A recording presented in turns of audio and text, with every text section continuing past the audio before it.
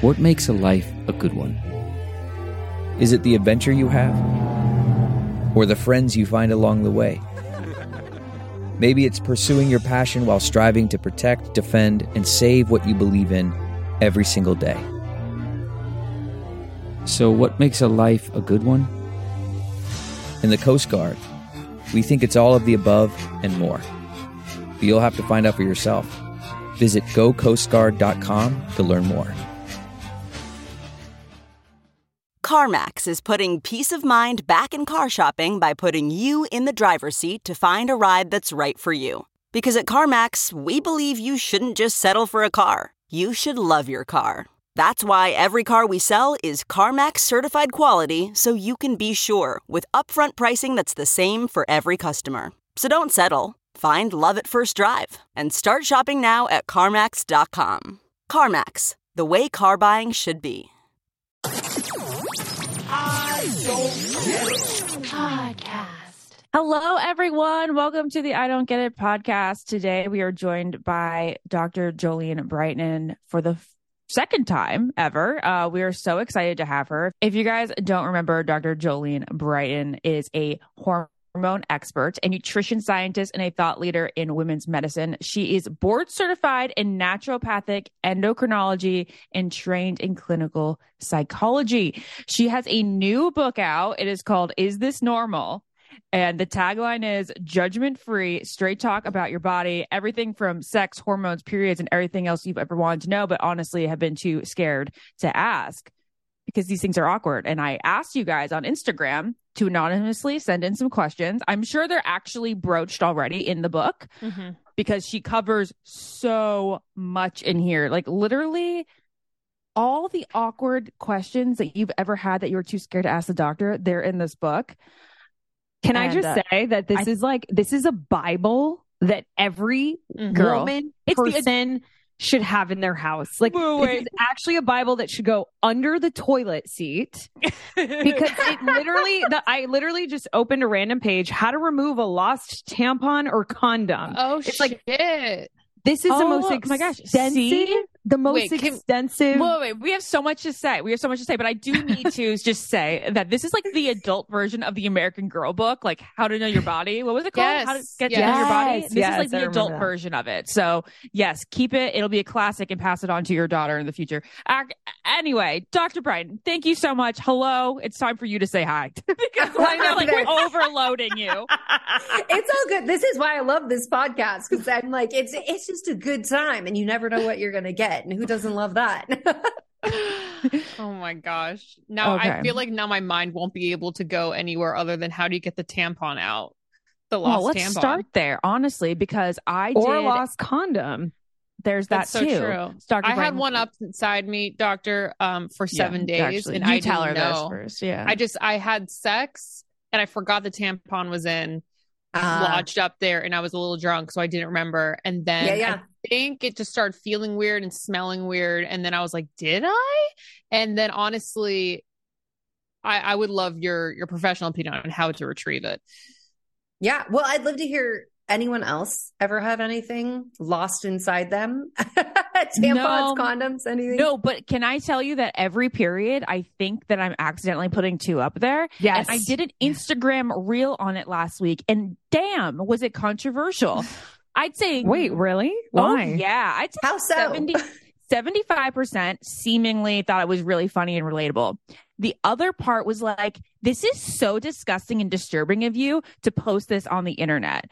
And I was astonished because the only thing that I thought was maybe a little risky putting it up there was I was like, can you see my anything in there? Like, because I was like sitting there, like pretending like my pants were down, but they weren't. It's like, can you see anything? I was like, no, I've examined the video. You can't see any cha-cha. I was like, then I threw it up there. Not thinking that anybody would think that it was so controversial for me to talk about tampon usage on the internet. My agent texted me. He goes, that reel that you put up there killed. People loved it, but also you got 1,000 unfollows from it. Yeah. If that's not a testament to people needing to unpack a lot of their baggage, like what else is? Because there are definitely things that I talk about that I think, oh, this is going to land. That's why you put content up. Yeah. And then all of a sudden I have all these unfollows and hate DMs and people like messaging on my website being like, I used to like you, but now I don't. And I have to unfollow. And I'm like, I don't understand why you're so mad that you have to tell everybody that you are leaving. Like, if you want to leave me, then just leave me. Yeah. Yeah. But it is a weird thing. I feel like, so 2015 was the year that they like deemed the year of the period, because everybody really took online and was like, we're going to talk about it. We've been told not to talk about it. We're going to do it anyways. And now I feel like the pendulum is swinging, and it may be the demographic. I feel like on TikTok, like you're going to get people that are more like, yeah, okay. Yeah. Like you're going to get haters as well. Mm-hmm. But I also wonder if there's something changing about as women are aging, because they are on Instagram. I'm there too. No judges to everybody. But if they're becoming more conservative, if they're feeling more reserved about their body, or, what's just happening there? Because it was a lot more positive when you would talk about these experiences. But I've noticed that there is a lot more backlash where people are like, you shouldn't talk about your body. And I'm like, we're here again. When did we get here? I missed, you punched the elevator button, and I guess it was just on a ride I did not anticipate. Wow. Yeah. That's what I noticed. I'm so sorry. I'm just like, blah, blah, blah, blah. But I noticed that the people that were making those comments were older. Mm-hmm. I mean, again, no shade.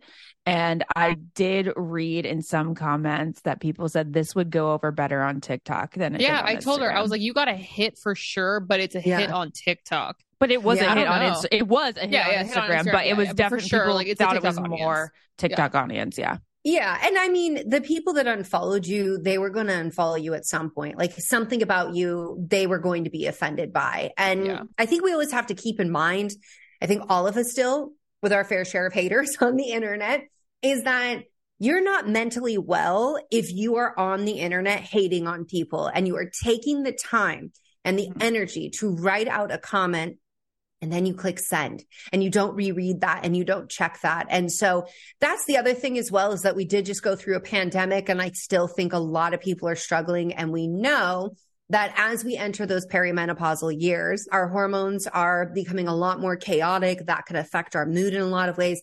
But it's also that demographic and above that sees double the rate of antidepressant prescriptions and mood altering medications, which I think is very much a testament to not only their hormones, but the stress, the pressure, everything going on in society. So I say all of that because I think it's really easy to be like, oh, I hate this Karen so much kind of rhetoric, and just to be like, wow, we can just really hold space for that person. They got to go do their work. You're not their therapist. Mm-hmm. Social media is not the place for that.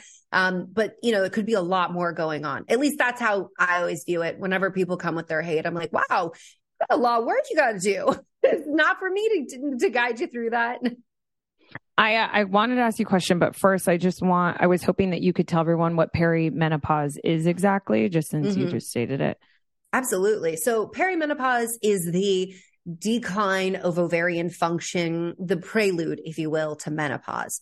So menopause is when we stop having our period. So we stop ovulating. So therefore we stop menstruating regularly. And that takes place, a 12-month period, 12 months of consecutive no period. I said period multiple times, not to be confusing. That section of your life, you will get diagnosed with menopause. Now, prior to that, about maybe even a decade before, you can start to experience the touch and go of these ovaries, deciding whether or not they're going to keep up this whole game of cycling hormones. And so if we understand that it is acceptable at 45 to be diagnosed with menopause, you may be 35 and experiencing perimenopausal symptoms. I'm 35. Yeah. Don't freak me out. Yeah. So at 35, you can be experiencing menopause symptoms, and it's called perimenopause. Perimenopause symptoms. But let's just be clear. But they're 35 but they're is very, menopause very rare symptoms, right? No. So they're perimenopausal symptoms. So what's the difference? Yeah. I was just going to go there. So I love that you're asking. So with menopause, we have stopped. We're not cycling anymore. So now we get those symptoms of low estrogen. That can be dry skin, dry vagina, having itchy ears coming up, making your scalp becoming really dry, your joints becoming really achy, and having a lot of sleep problems, loss of muscle mass. So we see those issues happening in the menopause period. Now, just so we're clear, you can be losing muscle and bone at any point in your life.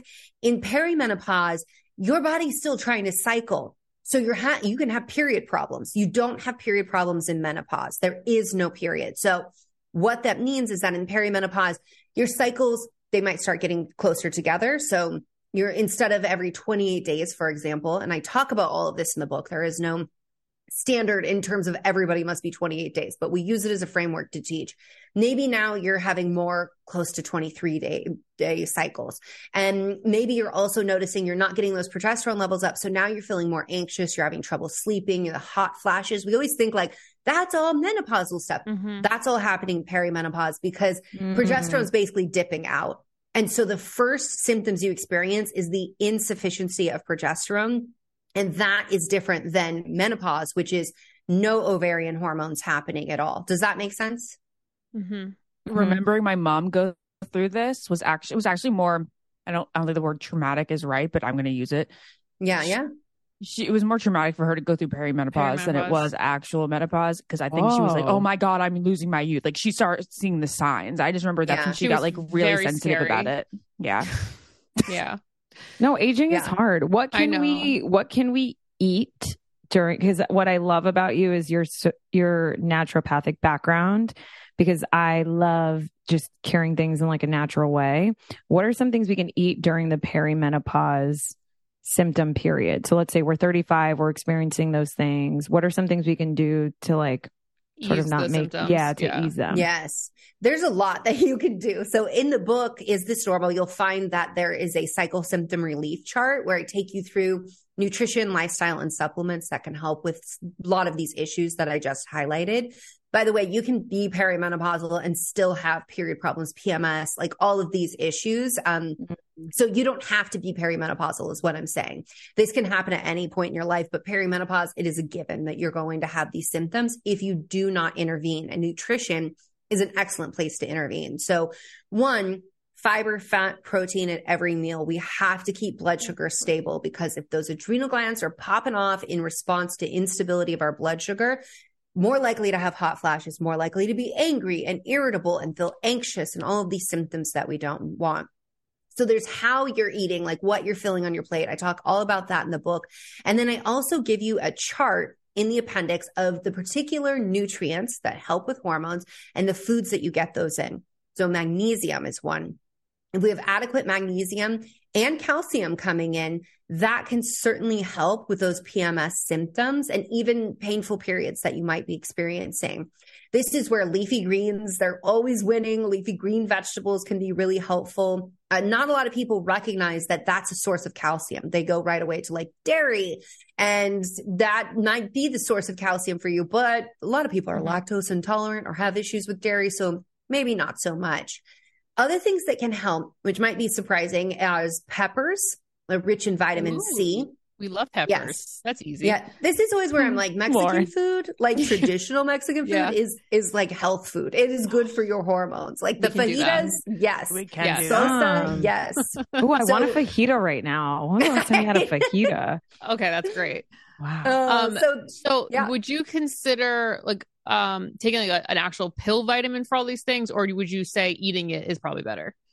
I think we should always start with food first, but we also need to recognize that we live very busy lives and we're not always going to hit the mark on our diet. Okay. And for some of these things like magnesium, supplementation with magnesium glycinate can be very, very effective. We get to a certain age for sure where doctors are recommending like you should have calcium. We should all have our vitamin D checked for sure.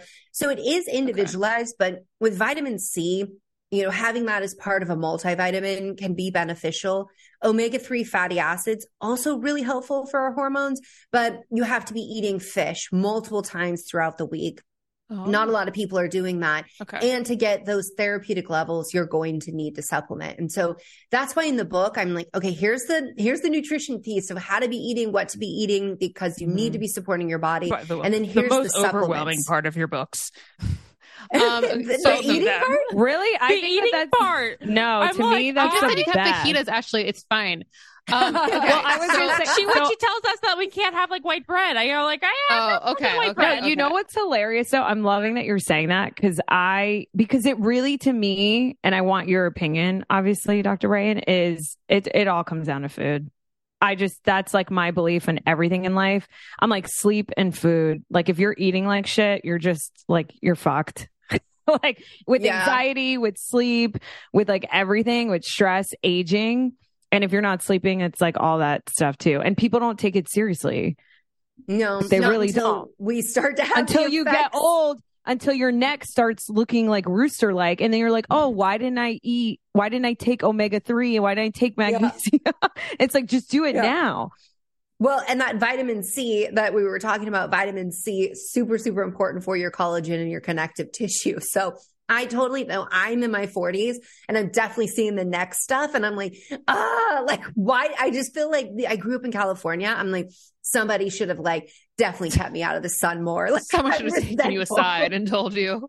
And when it comes to like med spa stuff, the neck still needs some experimentation. We don't figure out the neck not quite really. Yet. You know what's so funny? Heavy cream. I recently interviewed the founder of Pray Beauty, Prai, and they specialize in the décolleté. I love saying that word. Yeah. And she has the décolleté, this whole area that everyone just ignores. Yeah. And she has like serum. This isn't an ad, but she has like a bunch of serums and neck creams. And I'm here for that because I've been wearing the damn sunscreen for like 2 decades of my life. And still at some point, there's nothing you can do. I think it's just, it's us versus gravity and like everyone's neck. Everyone's neck. Everyone's neck. Support for today's episode comes from Honeylove, and Honeylove is a shapewear that is more comfortable than any other shapewear I put on. And if I were to be planning a wedding, I would definitely be adding this to my needs of the day of wedding because it is so comfortable and it sucks you in so well. And I know we're all out there looking for things that are going to make us look like that perfect hourglass figure. So Honeylove is there to help you out.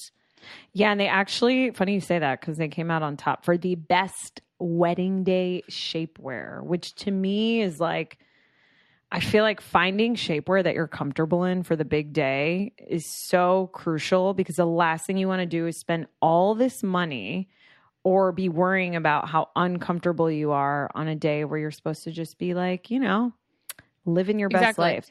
And also what I am concerned about when I put on shapewear is that it's going to flatten my butt.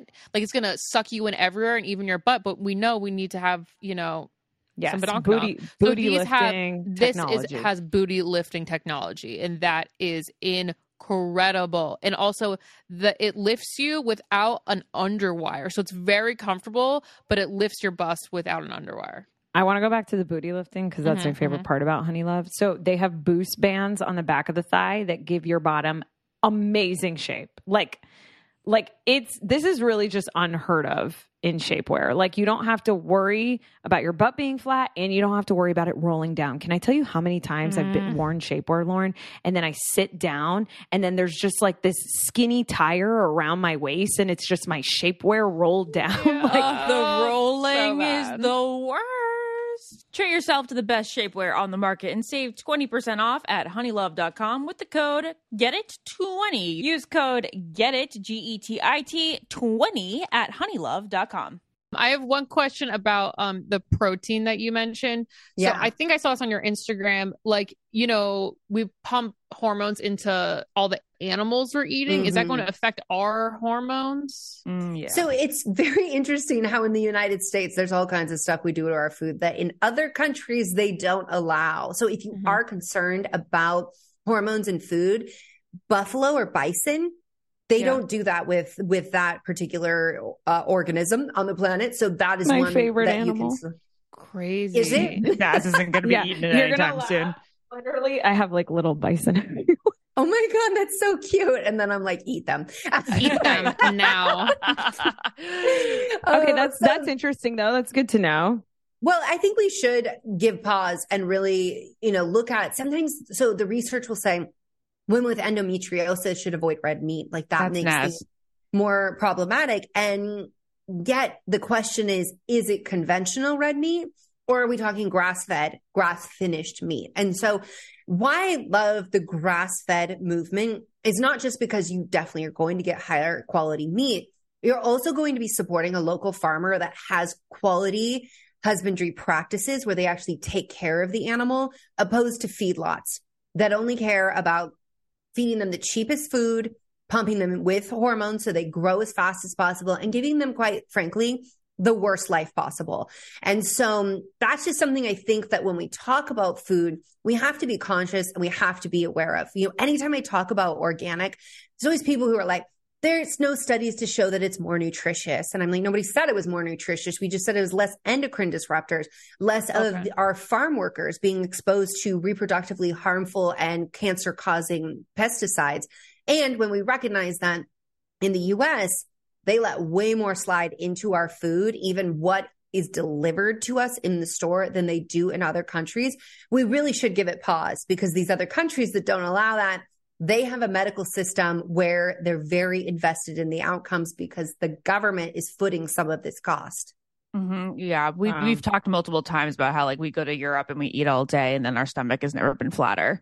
No, and we my God, walk right? around after dinner and all that. I did not have that experience. Except for Lauren and I both 14 didn't times have the amount you were supposed to, but continue. Lauren, you and I both didn't have that experience the last time. I'm not sure why, but I'm going to stick with the experience that I had prior. Okay, yeah. Anyway, another comment about that. I heard yesterday, I saw this Instagram reel or something about greenwashing and how, like, there's some brands out there that, like, make it seem like they're all, like, natural and healthy and, like, all, clean of parabens and shit. And they're actually just branding it in a way and, like, eliminating one or two things. So what do we do when it comes to, like, endocrine disruptors and stuff? Endocrine disruptors and stuff like laundry detergent. It's such like bullshit that we even have to do this. Like, I just really hate this for us as consumers. No, it's horrible. Last summer, I had a speaking engagement in Europe. I had several conferences to speak at. I'm going again this summer. I stock up on my, like, skincare products there because they do. So I actually, in Paris, I think if you go to the Parisian pharmacy, City Pharma. Are you talking about City Pharma? Yes. City Pharma is a goddamn dream. It's like CVS, but, like, high end, but CVS prices. And the pharmacists are, like, super knowledgeable and really eager to help you. And yes, I'm like, and it makes me sound really bougie, but I'm like, look, if I got to go for work, I just bring a suitcase. No, you have to bring another carry-on just to load up on City Pharma, because Embryolisse, you guys know that moisturizer? Is that how you say it? I use this moisturizer before I put on. Anything, so. Yeah, Embryolisse is, like, just so everyone knows, it's an amazing French moisturizer for your face. It's like $24 here, or maybe $34, and over there it's like $7. Oh, that sounds great. Yeah. Well, and their sunscreens are different as well. They have more protection, more broad spectrum, and less of these endocrine disruptors. But we're in the US. So what do? We do have to be hip about reading labels and asking questions. There's one product line that they market to curly hair saying, like, oh, we're super clean and all this stuff. And I looked and their label says fragrance. If it doesn't disclose what the fragrance are, where they're deriving that is an endocrine disruptor. Okay. And that is one of the number one places, if you're looking at laundry detergent, looking at things in your house, if it smells good, it's meant to, like, get it out. That's going to be one of the easiest things you can do with laundry detergent. What is endocrine? So endocrine disruptors are chemicals that mimic your hormones or block your hormones or go and destroy your DNA. Like, they're bad news. So they can mimic your estrogen. A lot of people are familiar with BPA. All the bisphenols are bad. Okay. Just because, like, they haven't studied these other ones, we're not going to pretend that, like, oh yeah, they're going to, like, suddenly be better in this family. They can also alter testosterone as well. So we're seeing men's sperm quality decline, like the amount of sperm that they're producing much, much less than their grandfathers by about, like, 50%. And that's believed to be due in part because of endocrine disruptors. And so it can affect men's testosterone, women's testosterone. Any body can be affected by that. And it is not just you here right now. If you are a woman listening to this, when you get pregnant, your grandchildren's eggs are going to be developing in your body. So it is a multi-generational issue. Wow. All right. It's well, wild. There's just like, we could seriously talk forever and ever. I do want to go a little bit more into, you know, the women's stuff, like the whole periods and pregnancy and all that. So we each have a kind of a question based on personal experience for you. And then we'll get into fan questions. Cool.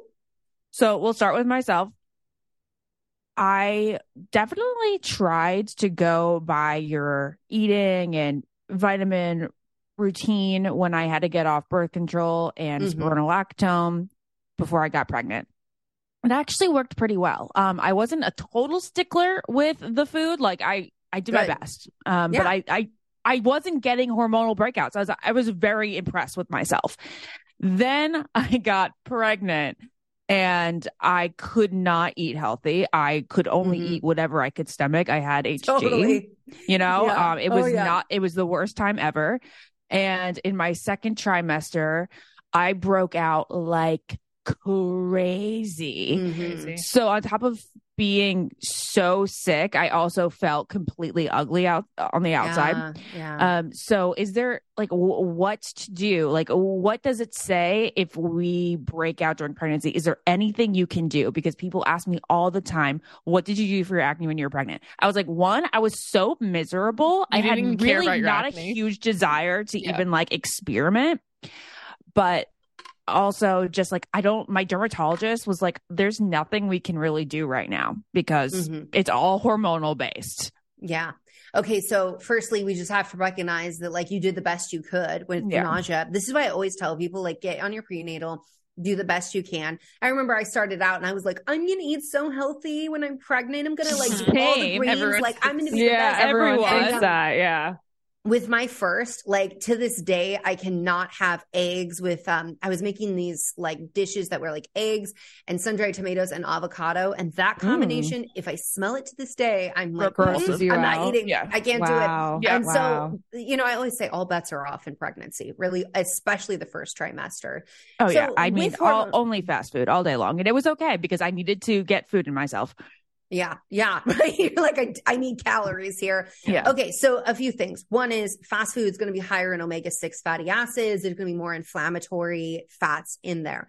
The fats that you're eating are part of your oil production. And so if we've got inflammatory fats coming in, that can affect our skin, not just the appearance, but the health of our skin. Okay. So there's that one piece. However, we also have to recognize that in pregnancy, hormones are up. There's a lot of hormones and they're lovely and they can make us feel great, but the liver has to process all of those. And when your liver is done processing those, they have to be moved out through the bowels. What does fast food not have? Fiber. It is not going to be quality fiber. Dr. Brighten. Yes. Holy moly. I was on Zofran a lot too. So the constipation was real, but I would go a whole week without pooping, mostly because of Zofran, but then also because like the diet wasn't great.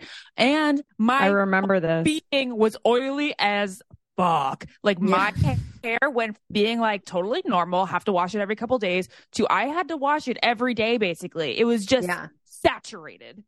Yeah. So, I mean, that's suggestive of like androgens could have been higher, which we do have the like testosterone that is happening in pregnancy.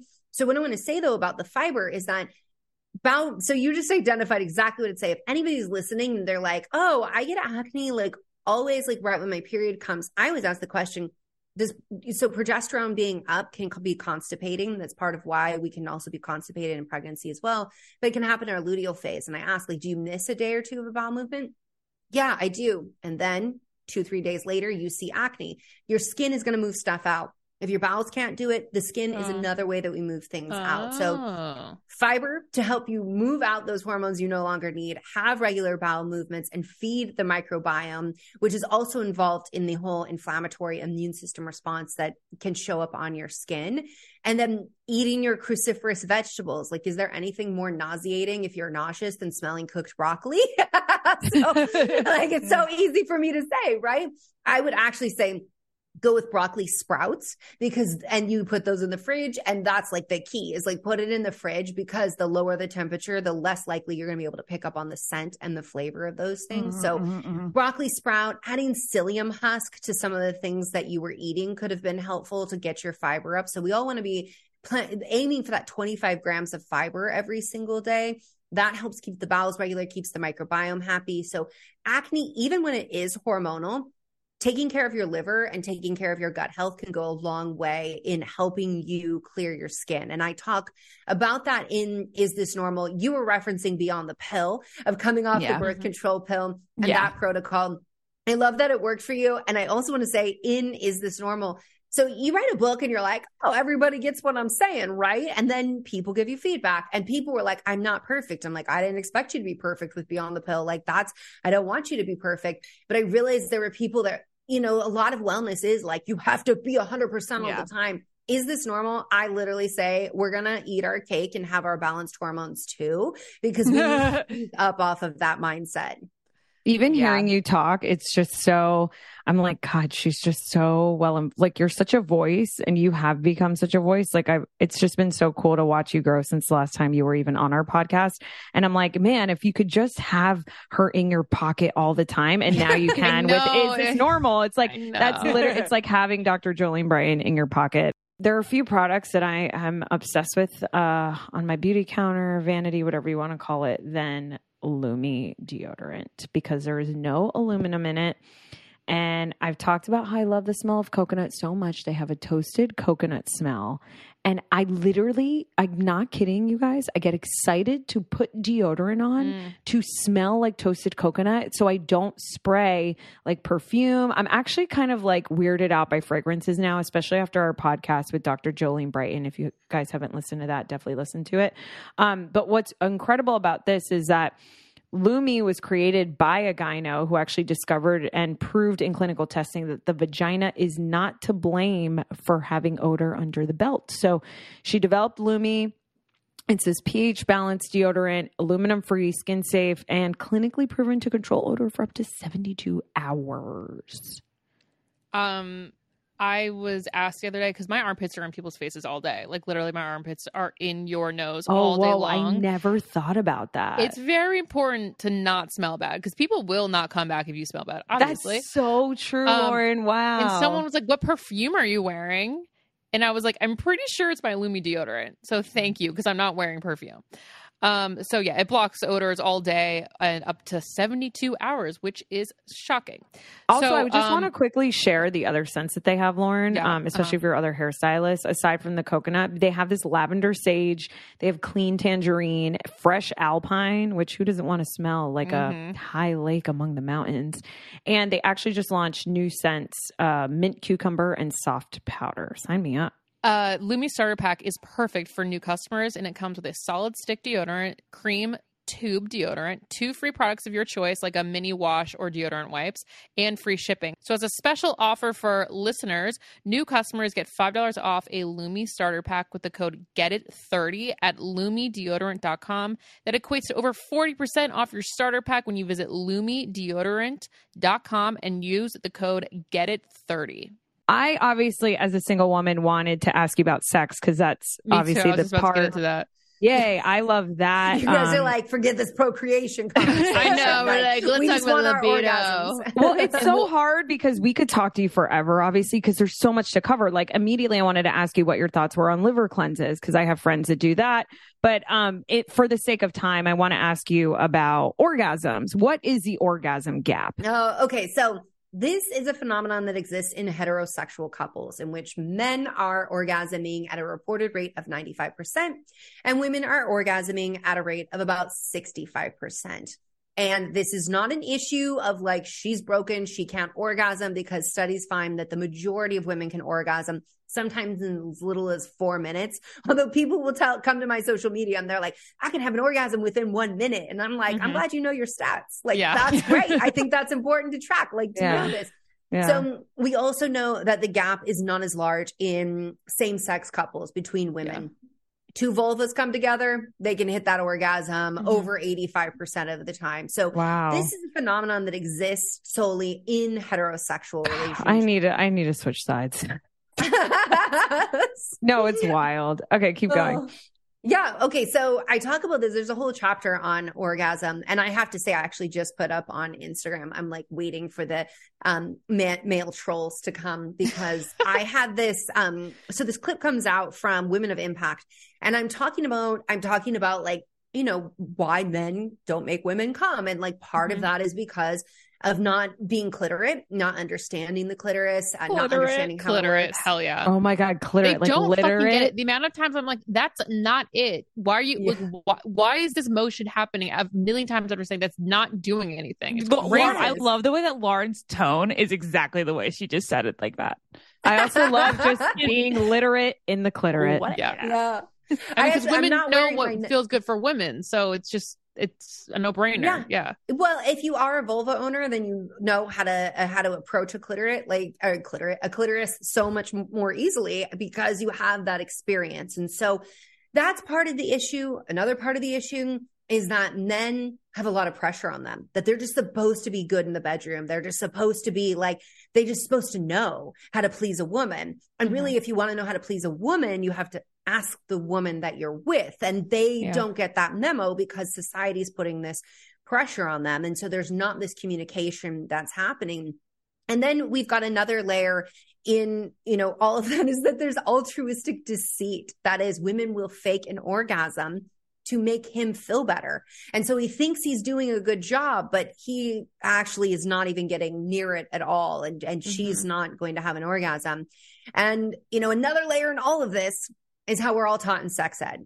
It's very male centered. It's very male pleasure centered, right? What does our vagina exist for? For a penis to go in and a baby to come out. And that is it. That's what we're reduced to. And so this idea of vaginal penetration is the gold standard. It actually goes like way back in time. I talk about in the book how Freud, who's literally the worst, he was like, this clitoral orgasm is so infantile. You really should be like reaching to obtain the vaginal orgasm. I was going to ask you, is the G-spot even real? It's a highly debated thing. Okay. And so firstly, Freud, he sucks. And it's a lot why a lot of people. I'm laughing at the fact that Freud was like, that one, don't even bother with it. The real goal is to be harder. Yeah. I mean, oh my goodness. Like the penis owner being like, this is the standard. Like, oh, we're not biased at all, right? This isn't self-serving at all. To the point about the G-spot, people will argue this like you wouldn't believe. Like people get so big mad. As mad as I was going to talk about the Instagram reel that I put up. Yeah. But people get really like, yes, there's absolutely one, and you're stupid if you don't say that, and you're discounting women. And then people are like, well, we've never been able to like find it and validate it in the research. And what we've come to understand, by the way, there's 3 different pictures of a clitoris in my book because even most medical textbooks aren't anatomically correct in representing. Do you know what page it's on, Dr. Brighten? I do not off the top of my head. Okay, I'll see if I can find it just so we could show in our video for the Patreon. Yeah, there's 3. Get into the orgasm chapter because that sets it with the vulva. I actually commissioned an artist to make these because I was like, if medicine's not going to do it, we're going to do it ourselves, and we're going to put the clit in people's hands. Like, so men out there can get educated. So as I was saying, the clitoris is much more vast. People were like, oh, it's just this little button on the outside for a really long time. Then there was research based on a cow. Yes, that's the vulva. That's not the vulva with the clitoris. Sorry, vulva with the clitoris. Okay. I'll find it. So I talk about this in the book. It wasn't until 2022 was the first time we actually had data on the nerve endings of the clitoris showing that there's actually 10,000. All the research prior to that was based off of cows. So now, why cows? Insane. So because we weren't dissecting female cadavers. Nobody's like really invested in female pleasure the way that they should be, in my opinion. Yeah. Like, the research is lacking, understanding is lacking, the training in medicine about the clitoris. So you taught us this and the history of that on the last time we had you on our podcast, and I was like astounded. Remember when we were talking about birth control and how you're like this, like there's just no research. Yeah. There's a lot lacking. So G-spot, let me just finish that thought. Yeah. Mm-hmm. G-spot could be that the wishbone legs of the clitoris are being stimulated. It could be the nerves that innervate the clitoris going back because they can go into the uterus. The cervix can be stimulated as well. And so there it is. That's just all the long-winded way of saying like, who freaking cares if there is or isn't a G-spot? Does it feel good to you? Do you like it? Was it a good time? Are you satisfied? Like, end of story.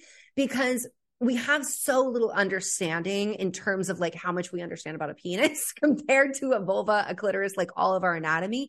And it really doesn't matter whether or not I can validate in the research there's a G-spot. If you're like, hey, this anterior wall. So for people who don't know, G-spot is belly button side of the vaginal canal. That feels good to stimulate it. Like, do what feels good. Mm-hmm. Lauren, did you have a next follow-up question? I do. Mama Ashley's like, we're going to let Lauren have a turn. I know. It's very nice. Okay. So I have literally no libido and Ashley doesn't either. What is a food that will help us get a libido? And is that just a part of growing up? Clarify two things here. One, we're both on citalopram. Citalopram, you dumb. Citalopram. Okay. And two, you can also, this is more of a psychiatrist psychology side, but I'm sure you have something to say about it. Yeah. I have a friend who went to the gyno this year and she was like, I think there's something wrong with me. Like, I literally don't feel like ever like turned on. She's like, is this normal? Is this normal? Right. And they're like, well, you've been in a long-term relationship. You know, we've been in a relationship for like 3+ years. So this is kind of normal to feel. So now having both those tidbits. Okay. What's your answer? Okay. Two different things going on here. One, I do list the medications that can absolutely mess with your libido, and SSRIs are one of them.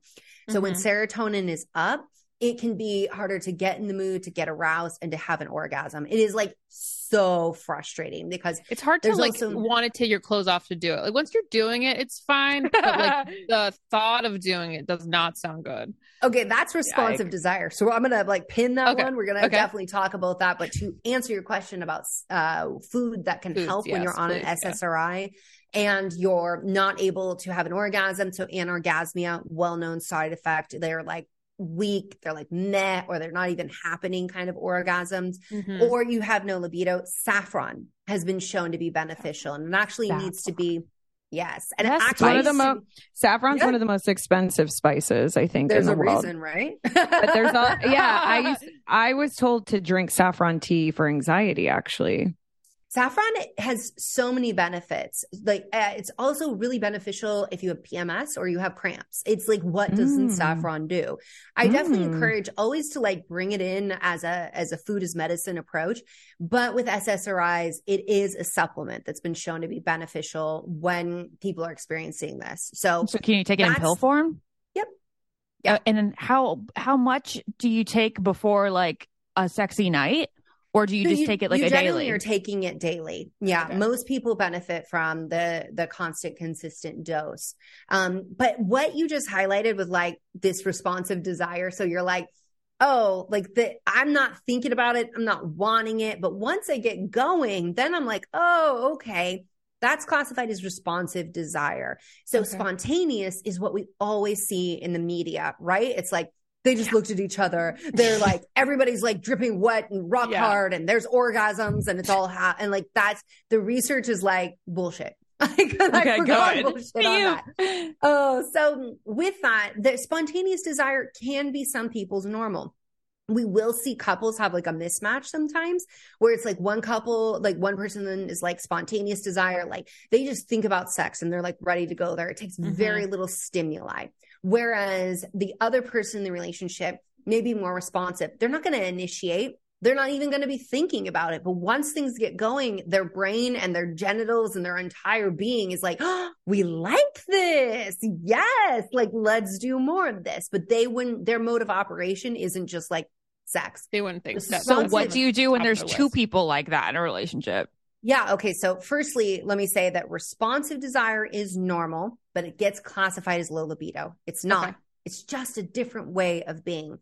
If you've got two people in a relationship who are both like never thinking about sex, I mean, that's actually like rare to see because at some point you were really attracted to each other. Like we rarely date somebody because we just want to have a conversation with them. Like, let's just be honest. Like it's usually like, you're like, okay, I'm gonna get to know you, or maybe you don't want to get to know them, but you're just like, I want your pants off. Like this is my goal here. Right. Two people let's cut to the chase. Who may think about it, but like need to like they need the stimuli. Two people that need stimuli. Okay, so this could be another part of the conversation. So in my libido chapter in the book, I outline all of this, like the hormones, the medications, the spontaneous versus responsive desire, and then this theory, this model called the dual control model that came from 2 researchers from the Kinsey Institute who use the language. Their analogy is we have gas pedals and we have brakes. So the gas pedal is their I loved your video on Instagram about this. It's so good. Awesome. So then you know what's coming. So sometimes what's going on in a couple where it's like we're not as interested is that we've got a lot of sensitive brakes. So we're like, even if the sexy stimuli, the signals are coming in, their nervous system can't interpret it. It can't bring it in. And so sometimes that is, we don't want to get pregnant and we're scared of getting pregnant. Other times it can be body image issues, performance anxiety for men, relationship issues, hormones, medications. Like there's all of these things that can literally lay down brakes so that when we are inclined to think like we should be having sex, by the way, thinking we should have sex is a major break for a lot of people. Yeah. But we can find that we're just not in the mood. We don't have that desire. So sometimes it's a shift away from sex altogether and focus on connection, intimacy, and having touch for touch sake. So a lot of times I love that. Yeah, well, touch sake. It doesn't always have to lead to sex. Like sometimes just a massage is a massage. Yeah, and orgasm should never be the goal ever. Like what girl can orgasm when she's like expected to orgasm? Yeah. Well, no one. What's interesting is that when you look at the research, you would think like when you talk to average people, they're like, how do you know sex is good? And they're like, orgasm. You had an orgasm. And it's almost reflexive as like, that's what we think we're supposed to answer. Yeah. You take away the ability to see your face and you are totally anonymous. And we ask you think to the best session you had, what made it good? Connection, empathy, intimacy, feeling like me and my partner are in sync, in rhythm. Like these things are more important than the orgasm. But if you have a conversation and you're face to face, people are like, orgasm, because that's what we've been trained. I want to add another word to that because for me, what I found in like personally speaking is safety. I think, I think a lot of people, whether you have like abandonment wounding or I don't know, the word trauma has been thrown around so much now that I don't even want to like say it anymore. But I feel like you have to feel safe too, especially if you're single and you're like with different potential like partners and you're out having sex or you're just doing it for fun. Like, I don't know. Do you find that safety or like sort of it also leads to like feeling relaxed, which can also lead to orgasm? Absolutely. No, you're not going to have an orgasm if you're not safe. There's this really dumb phenomenon on the internet of men talking about how like, oh, the tighter, the better. And I'm like, oh my God, you really know nothing, because a tight vagina is a vagina that is scared, that is not interested, that is not relaxed, that is not accepting. That's terrifying that they like that. Yeah. Aww. Well, it's like they think that's what they're supposed to say. Totally. It's like they think that's the way things are supposed to be because they've had a lot of miseducation. And so, and they make a lot of these jokes that they make about women's bodies. I'm always like, tell me you're insecure without telling me you're insecure, because that's where that's coming from. But I talk about, so there's a chapter called Sex of All Kinds, and I start with the conversation of pain with sex. 3 out of 4 women have reported having pain with sex. And sometimes it's a lube issue. Sometimes you're intoxicated. And so it's by the way, if you are drinking alcohol and your doctor's like, yeah, that's like that'll help you no, it won't help you, because you are going to have a harder time lubricating. And so maybe you have dry sex, and that hurts. And so you've had that pain with sex, but it could be something else and these other layers. And I talk about the fact that that phenomenon, if you are not aroused, you are not feeling safe, you also have to feel secure in your own body. Like if we have trauma is the right word, because we can have tissue trauma of like, whoops, this happened. And, it's not the kind of trauma of like sexual assault, but that's another layer I talk about as well. But even the trauma of that one time it hurt, your nervous system's like, this is something painful. Like we have to be cautious. We have to be. Yeah. And again, this is where the touching for touching's sake without expectation to sex can help retrain the nervous system. I love that. So that you're more responsive. But you are 100% spot on. If you do not feel safe, somebody wants to be inside your body. Like, why don't we ever let that sit in? Like that this is one of the most vulnerable states. I think about that all the time. And when I was a virgin, I would think like it's so much scarier for girls to get into sex because like it's somebody coming into like our body. It's like a total violation of us. Whereas like with guys, like they're going into another space. Like, of course, it's a bigger deal for a girl. Mm-hmm. And, you know, his anatomy is already external. It's already touching his pants all the time. And then there's the things that society tells us, right? Of like, women are supposed to be like, you know, the Virgin Mary or whatever the rhetoric is. Like, you should never be deflowered and all of this stuff, you know, that I debunk in the book as well about, you know, people saying things like, oh, women are not supposed to have so many sexual partners. And if you ask women, like, you know, the good girls, they don't, and blah, blah, blah, blah, blah. And it's like, you know what? You can ask all you want. We do surveys on it. Nobody's telling the truth. Nobody's telling the truth. Men are rounding up, women are rounding down. That's the only thing we know for certain. That's so true. You really can't validate that. Going back to the tight vagina thing really quickly, if you ask a guy, they're like, oh, she sleeps around all the time, she's got a loose vagina. I'm like, what's the difference between that and a married woman of like 20 years who's been railed like all the time? Like, there's no difference.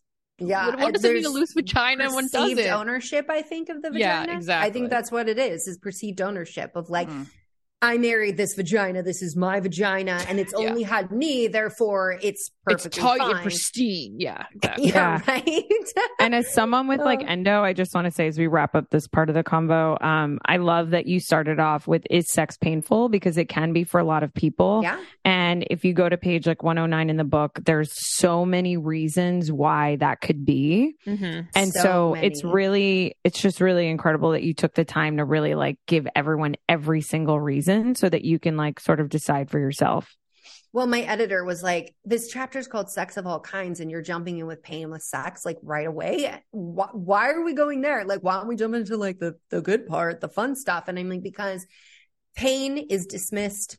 It is not given the attention it deserves in women's health. And when it's pain down there, doctors are like, well, pleasure is like, you know, nice if you have it, but if you don't, whatever. I think that's really problematic, but it also sets it up that we can talk about painless sex. We can investigate that. And then I can tell you all the other things that are sex that are not penetration so that you don't feel like, well, I can't connect with my partner, or I can't have pleasure, or I can't be intimate with someone, because there's this big myth in society that only vaginal penetration is sex and everything else is just everything else. I think it serves a lot of different positions. Yeah, no pun intended, but it serves a lot of different positions to make that kind of claim. And yet things that are classified as foreplay. I mean, the word foreplay really exists, again, male centered, that like the vagina exists just for penetration, and it's sex is not sex unless it's vagina is penetrated by a penis. But foreplay is sex. And there are people who are very satisfied with it.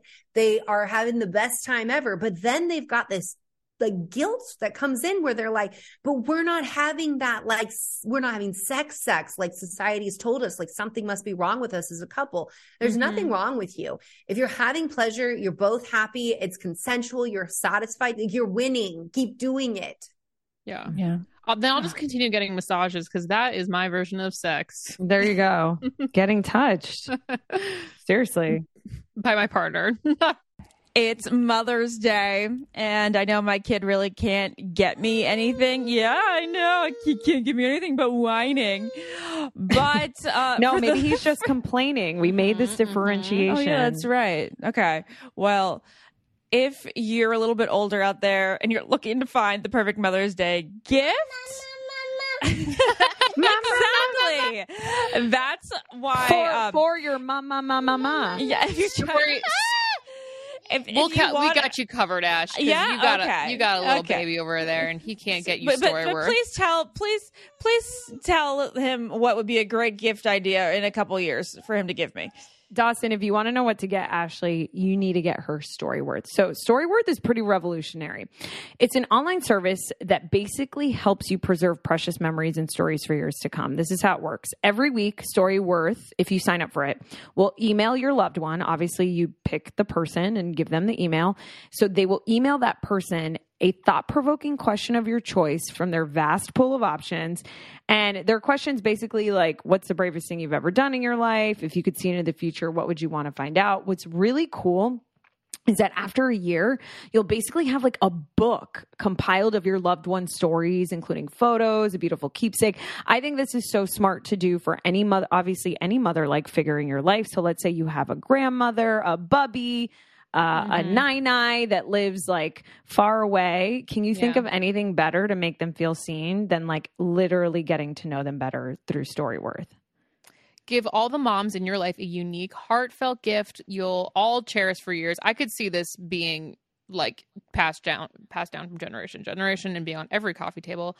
But anyways, you'll cherish for years. Storyworth right now for a limited time. You'll save $10 on your first purchase when you go to storyworth.com/get-it. That's STORYWORTH.com/get-it to save $10 off your first purchase. Storyworth.com/get-it.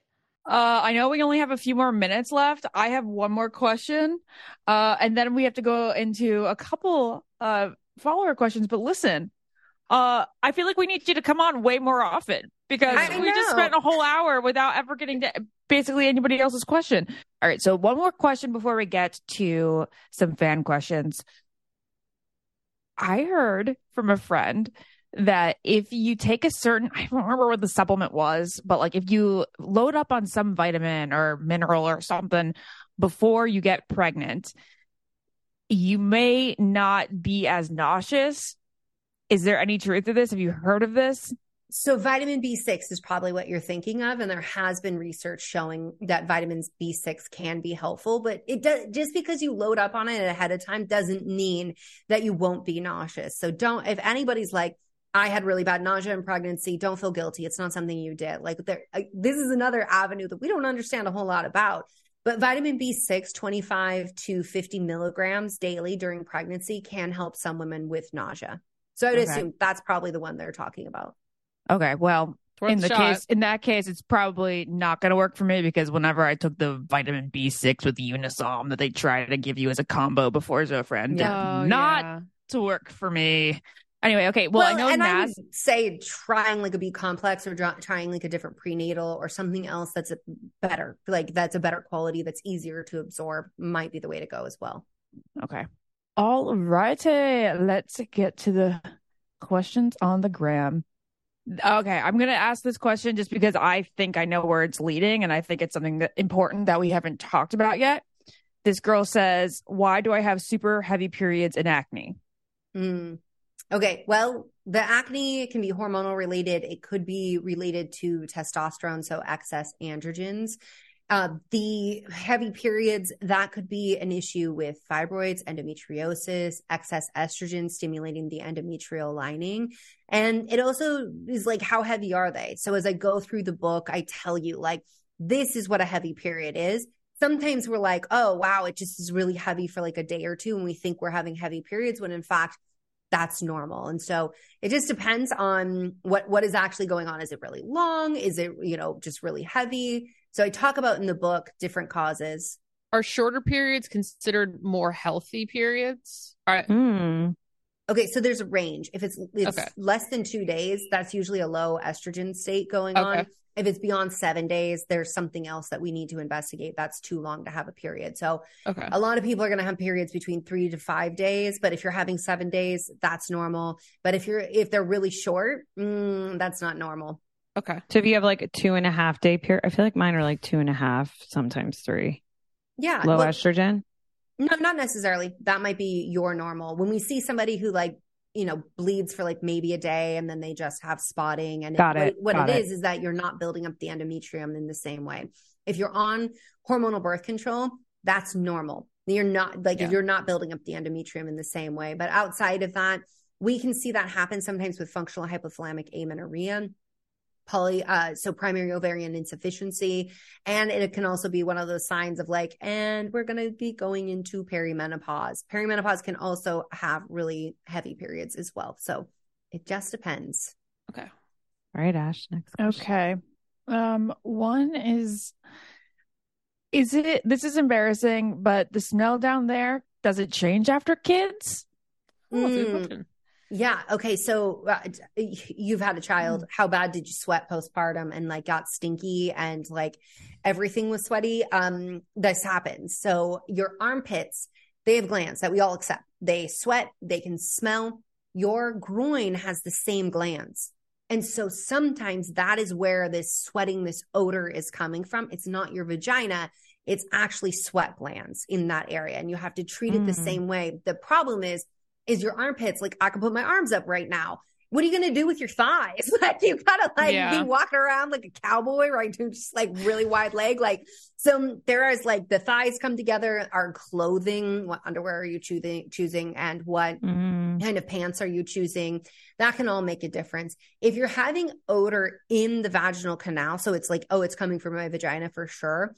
When there's an odor and it's fish-like, that is bacterial vaginosis. And that can happen after having kids because it can be the pH shift happened. So pH shifts can happen. I outline them in the book. Semen can cause it. This is why when men are like, oh yeah, we had sex and then she smelled like fish the next day. I'm like, you did that. You're the problem. Yes, it's always after hooking up with the wrong dude that it happens. Yeah, right? Oh, it's like your vagina's like, okay, maybe your brain isn't picking this up, so I'm just going to be the one to tell you he is 100%. Not it. It only happens after hooking up with the wrong guy. Yeah.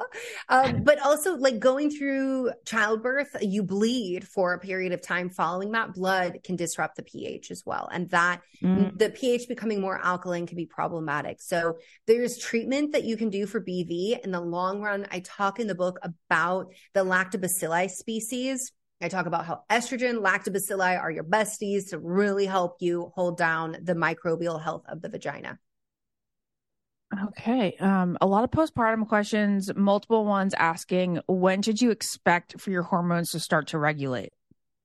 So that's always the question I get as well. And I'm like, what hormones are we talking about? Because your adrenal glands, they're going to hold on for dear life and they're going to try. And when you get to sleeping regularly, they're going to have like a way better fighting chance. If it's your thyroid, we need to be testing thyroid, in my opinion, in postpartum women, anywhere to 4 to 6 months postpartum, because developing a thyroid condition is really common after having a baby. When it comes to the ovarian hormones, that is a matter of when your cycle comes back. Now, important, I talk about this in the book, and I will talk about this to the day I die, because we're always taught like, oh, it's the period. And then we ovulate. No, we ovulate, then it's a period. And so this is really important to understand that if you are postpartum, you need to be paying attention to your discharge, to your libido, to your signs that you might be ovulating, especially if you don't want to get pregnant again. Ovulation is going to come first. It is not until you see ovulation and then you can have a period, until you have that period that your sex hormones are going to start regulating. So a lot of times postpartum, people are like, what can I do to get my estrogen and progesterone balanced? I just had a baby. I'm like, nothing. I'm sorry. You had a placenta giving you all the goods, and then you delivered it and your hormones dropped to that of like a postmenopausal woman, and we've got to wait for those to come back online. Now, part of why you're not ovulating is if you are lactating, prolactin is up, and that can be a suppressant. It is not birth control reliable, friends. It can be in some people for the first 6 months, but as doctors, we're always like, don't trust it. If you don't want to have a baby, don't trust it. But that prolactin being up is going to suppress ovulation until you're not going to cycle. So this is exactly how you're designed, exactly what your body should be doing. Can we talk about the amount of discharge that I had while pregnant? I had to wear a pad basically every day. I was, so yucky. Well, I mean, that's normal. You have increased blood flow and those hormones are up, and estrogen loves to get everything juicy down there. Jeez. And so that's totally normal. Yeah, it really helps plump up the cells. The cells are like functioning at their best, and they're like, look at us, we can make all these fluids. Quick question following up the ovulation then period. Yeah. Do you get like hornier when you're ovulating? So like Great question. You've been paying attention. Okay. So I take you through in the book all of the phases of your menstrual cycle and everything that can change for you. And one of those is your sex life. In fact, the 28-day program, I take you week by week, and we're focusing on not just like how to optimize your hormones, but also how to optimize your sex life by working with your hormones and how you may feel so that you can figure out what your normal is. vast majority of people who cycle are going to tell you that around ovulation, that is when their libido is up. And it makes sense because estrogen and testosterone are rising at that part of our cycle. And I actually talk about how there was a study that called this the sexual phase of our cycle. And as soon as I read the study and it was like the sexual phase, I was like, that's ovulation. But I like that framework because if you don't want a baby, you can't have a baby. You're past your years of, wanting to have more children, like any of that. Like we don't have to just reduce you again to like baby making capacity. Maker. Like we can just talk about you as a sexual being. So absolutely. When estrogen and testosterone are up, it's also the time. I would love if people in the comments could just like let us know. Do you ever scroll social media and you're like, ooh, you're like, I feel a stirring in my nether regions. Like I'm really into this. Sometimes you see women commenting on other women's posts and being like, I think I might be gay. Like I'm changing teams here. Like what is going on? I have had people write me and they're like, am I gay? And I'm like, I can't answer that. Like you can answer that. But the thing is that it doesn't matter what it is. Your brain just takes it as sexual stimuli. They're like sexual. Well, great. That's something sexual. And that is going to be, you're going to find that when estrogen and testosterone are up in your cycle, you're more prone to that. So you might be scrolling social media and you're like, I'm so into this, but I'm not so into this. Like my body's saying yes, my brain is saying no. Your brain wins. Okay. Your brain's in charge. Your genitals, like they just sometimes don't know what they're doing.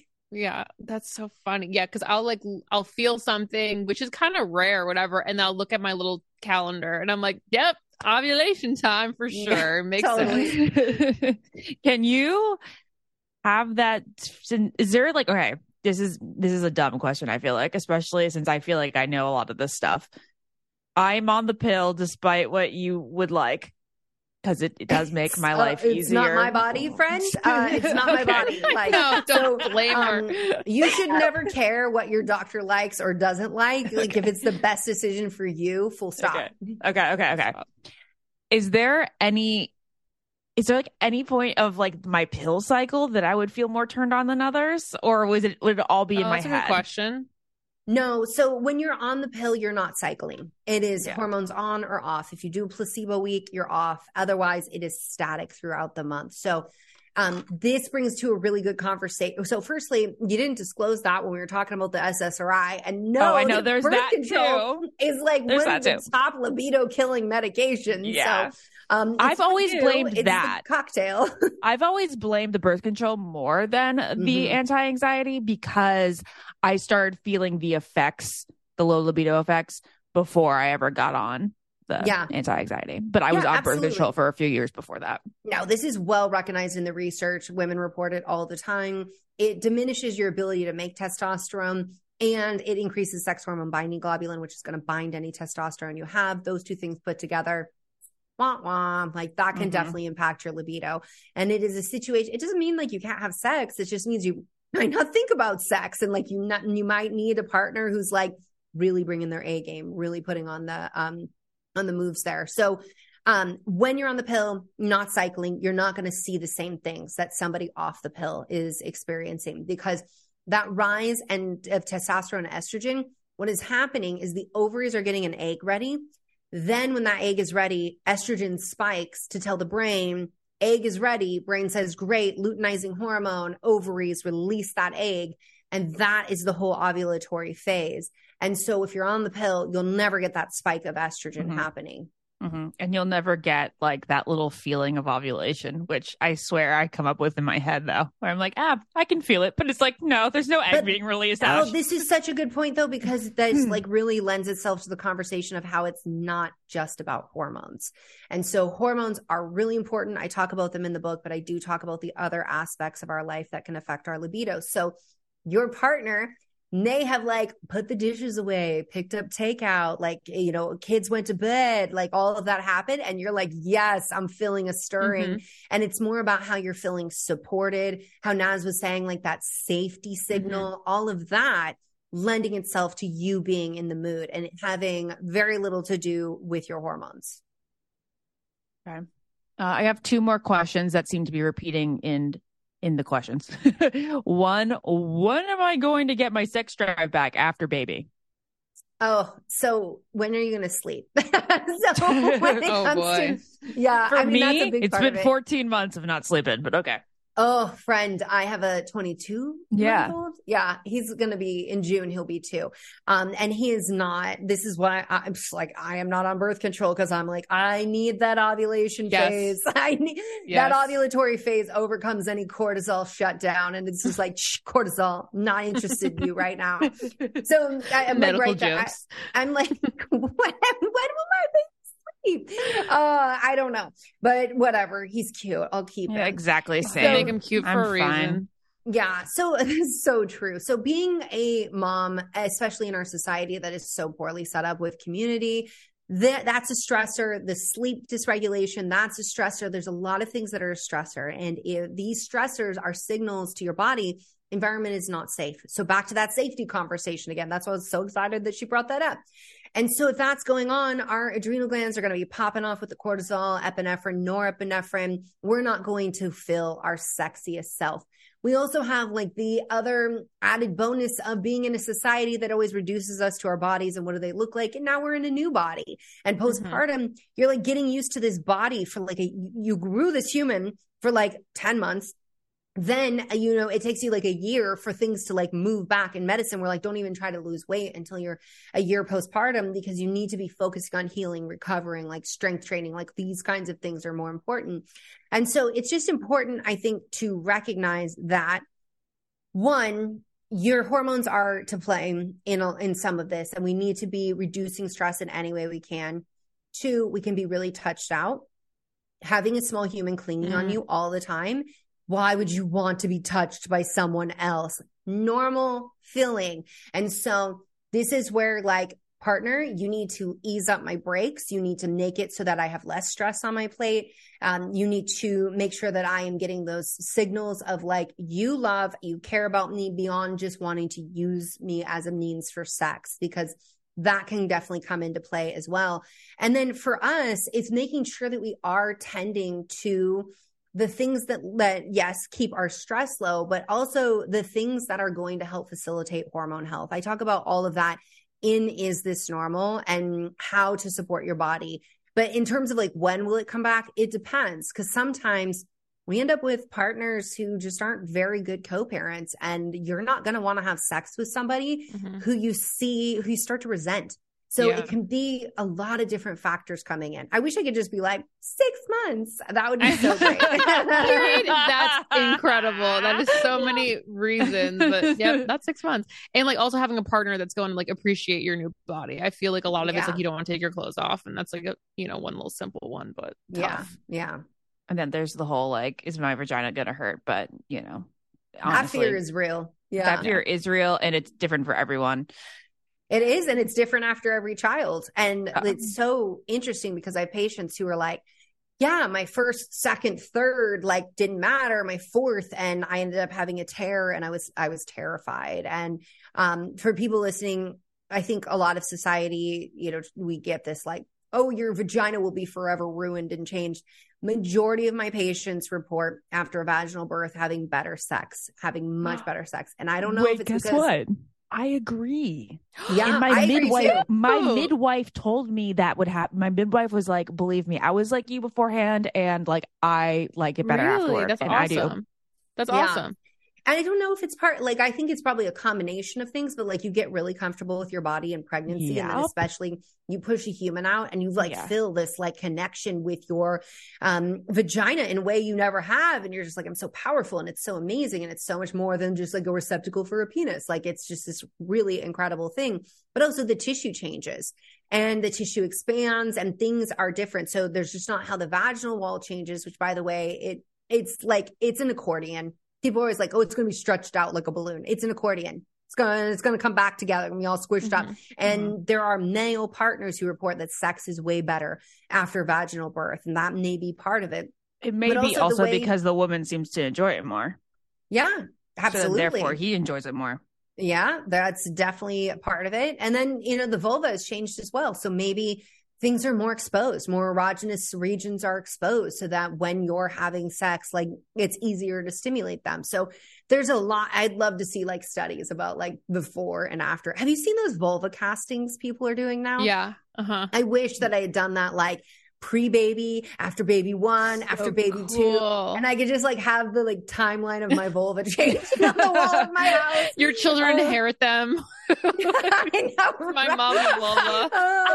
It's like in the will. Like if you want to inherit X, Y, and Z, the vulvas must remain on the walls at all times. Amazing. Oh my God. And my kids would be like, she thinks she's so funny. At VulvaCast. I love it. Okay, fine. We'll end it at VulvaCast, but I have to ask Dr. Bright, I'm going to put peer pressure on you now. Can you come back relatively soon? Like within the next month or two? It's because you 3 that are harder to coordinate with. I'm like, okay, I can be there. And you're like, there's 3 different people's schedules. I know, and that is tough. That is tough. I mean, shit, I got one schedule. I think it's hard sometimes. But yes, like we can make that happen. I will tell my assistant, like, they're a priority. Let's make it happen. Because it seems like you've spurred on so many questions from the fandom, and you're kind of like a 4th rambler for us. Basically, it's just a ramble on women's stuff.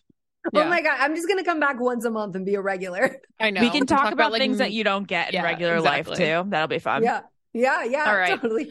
Well, until then, if you want more of these tidbits, get the book, Is This Normal? By Dr. Jolene Brighten. It's out everywhere where you get your books. Wherever you get your books. I'm so used to saying where it's at podcast. All right. Thank you so much. Yeah. We'll see you next time very soon. Bye. Sounds great. Bye. I don't get it. Podcast.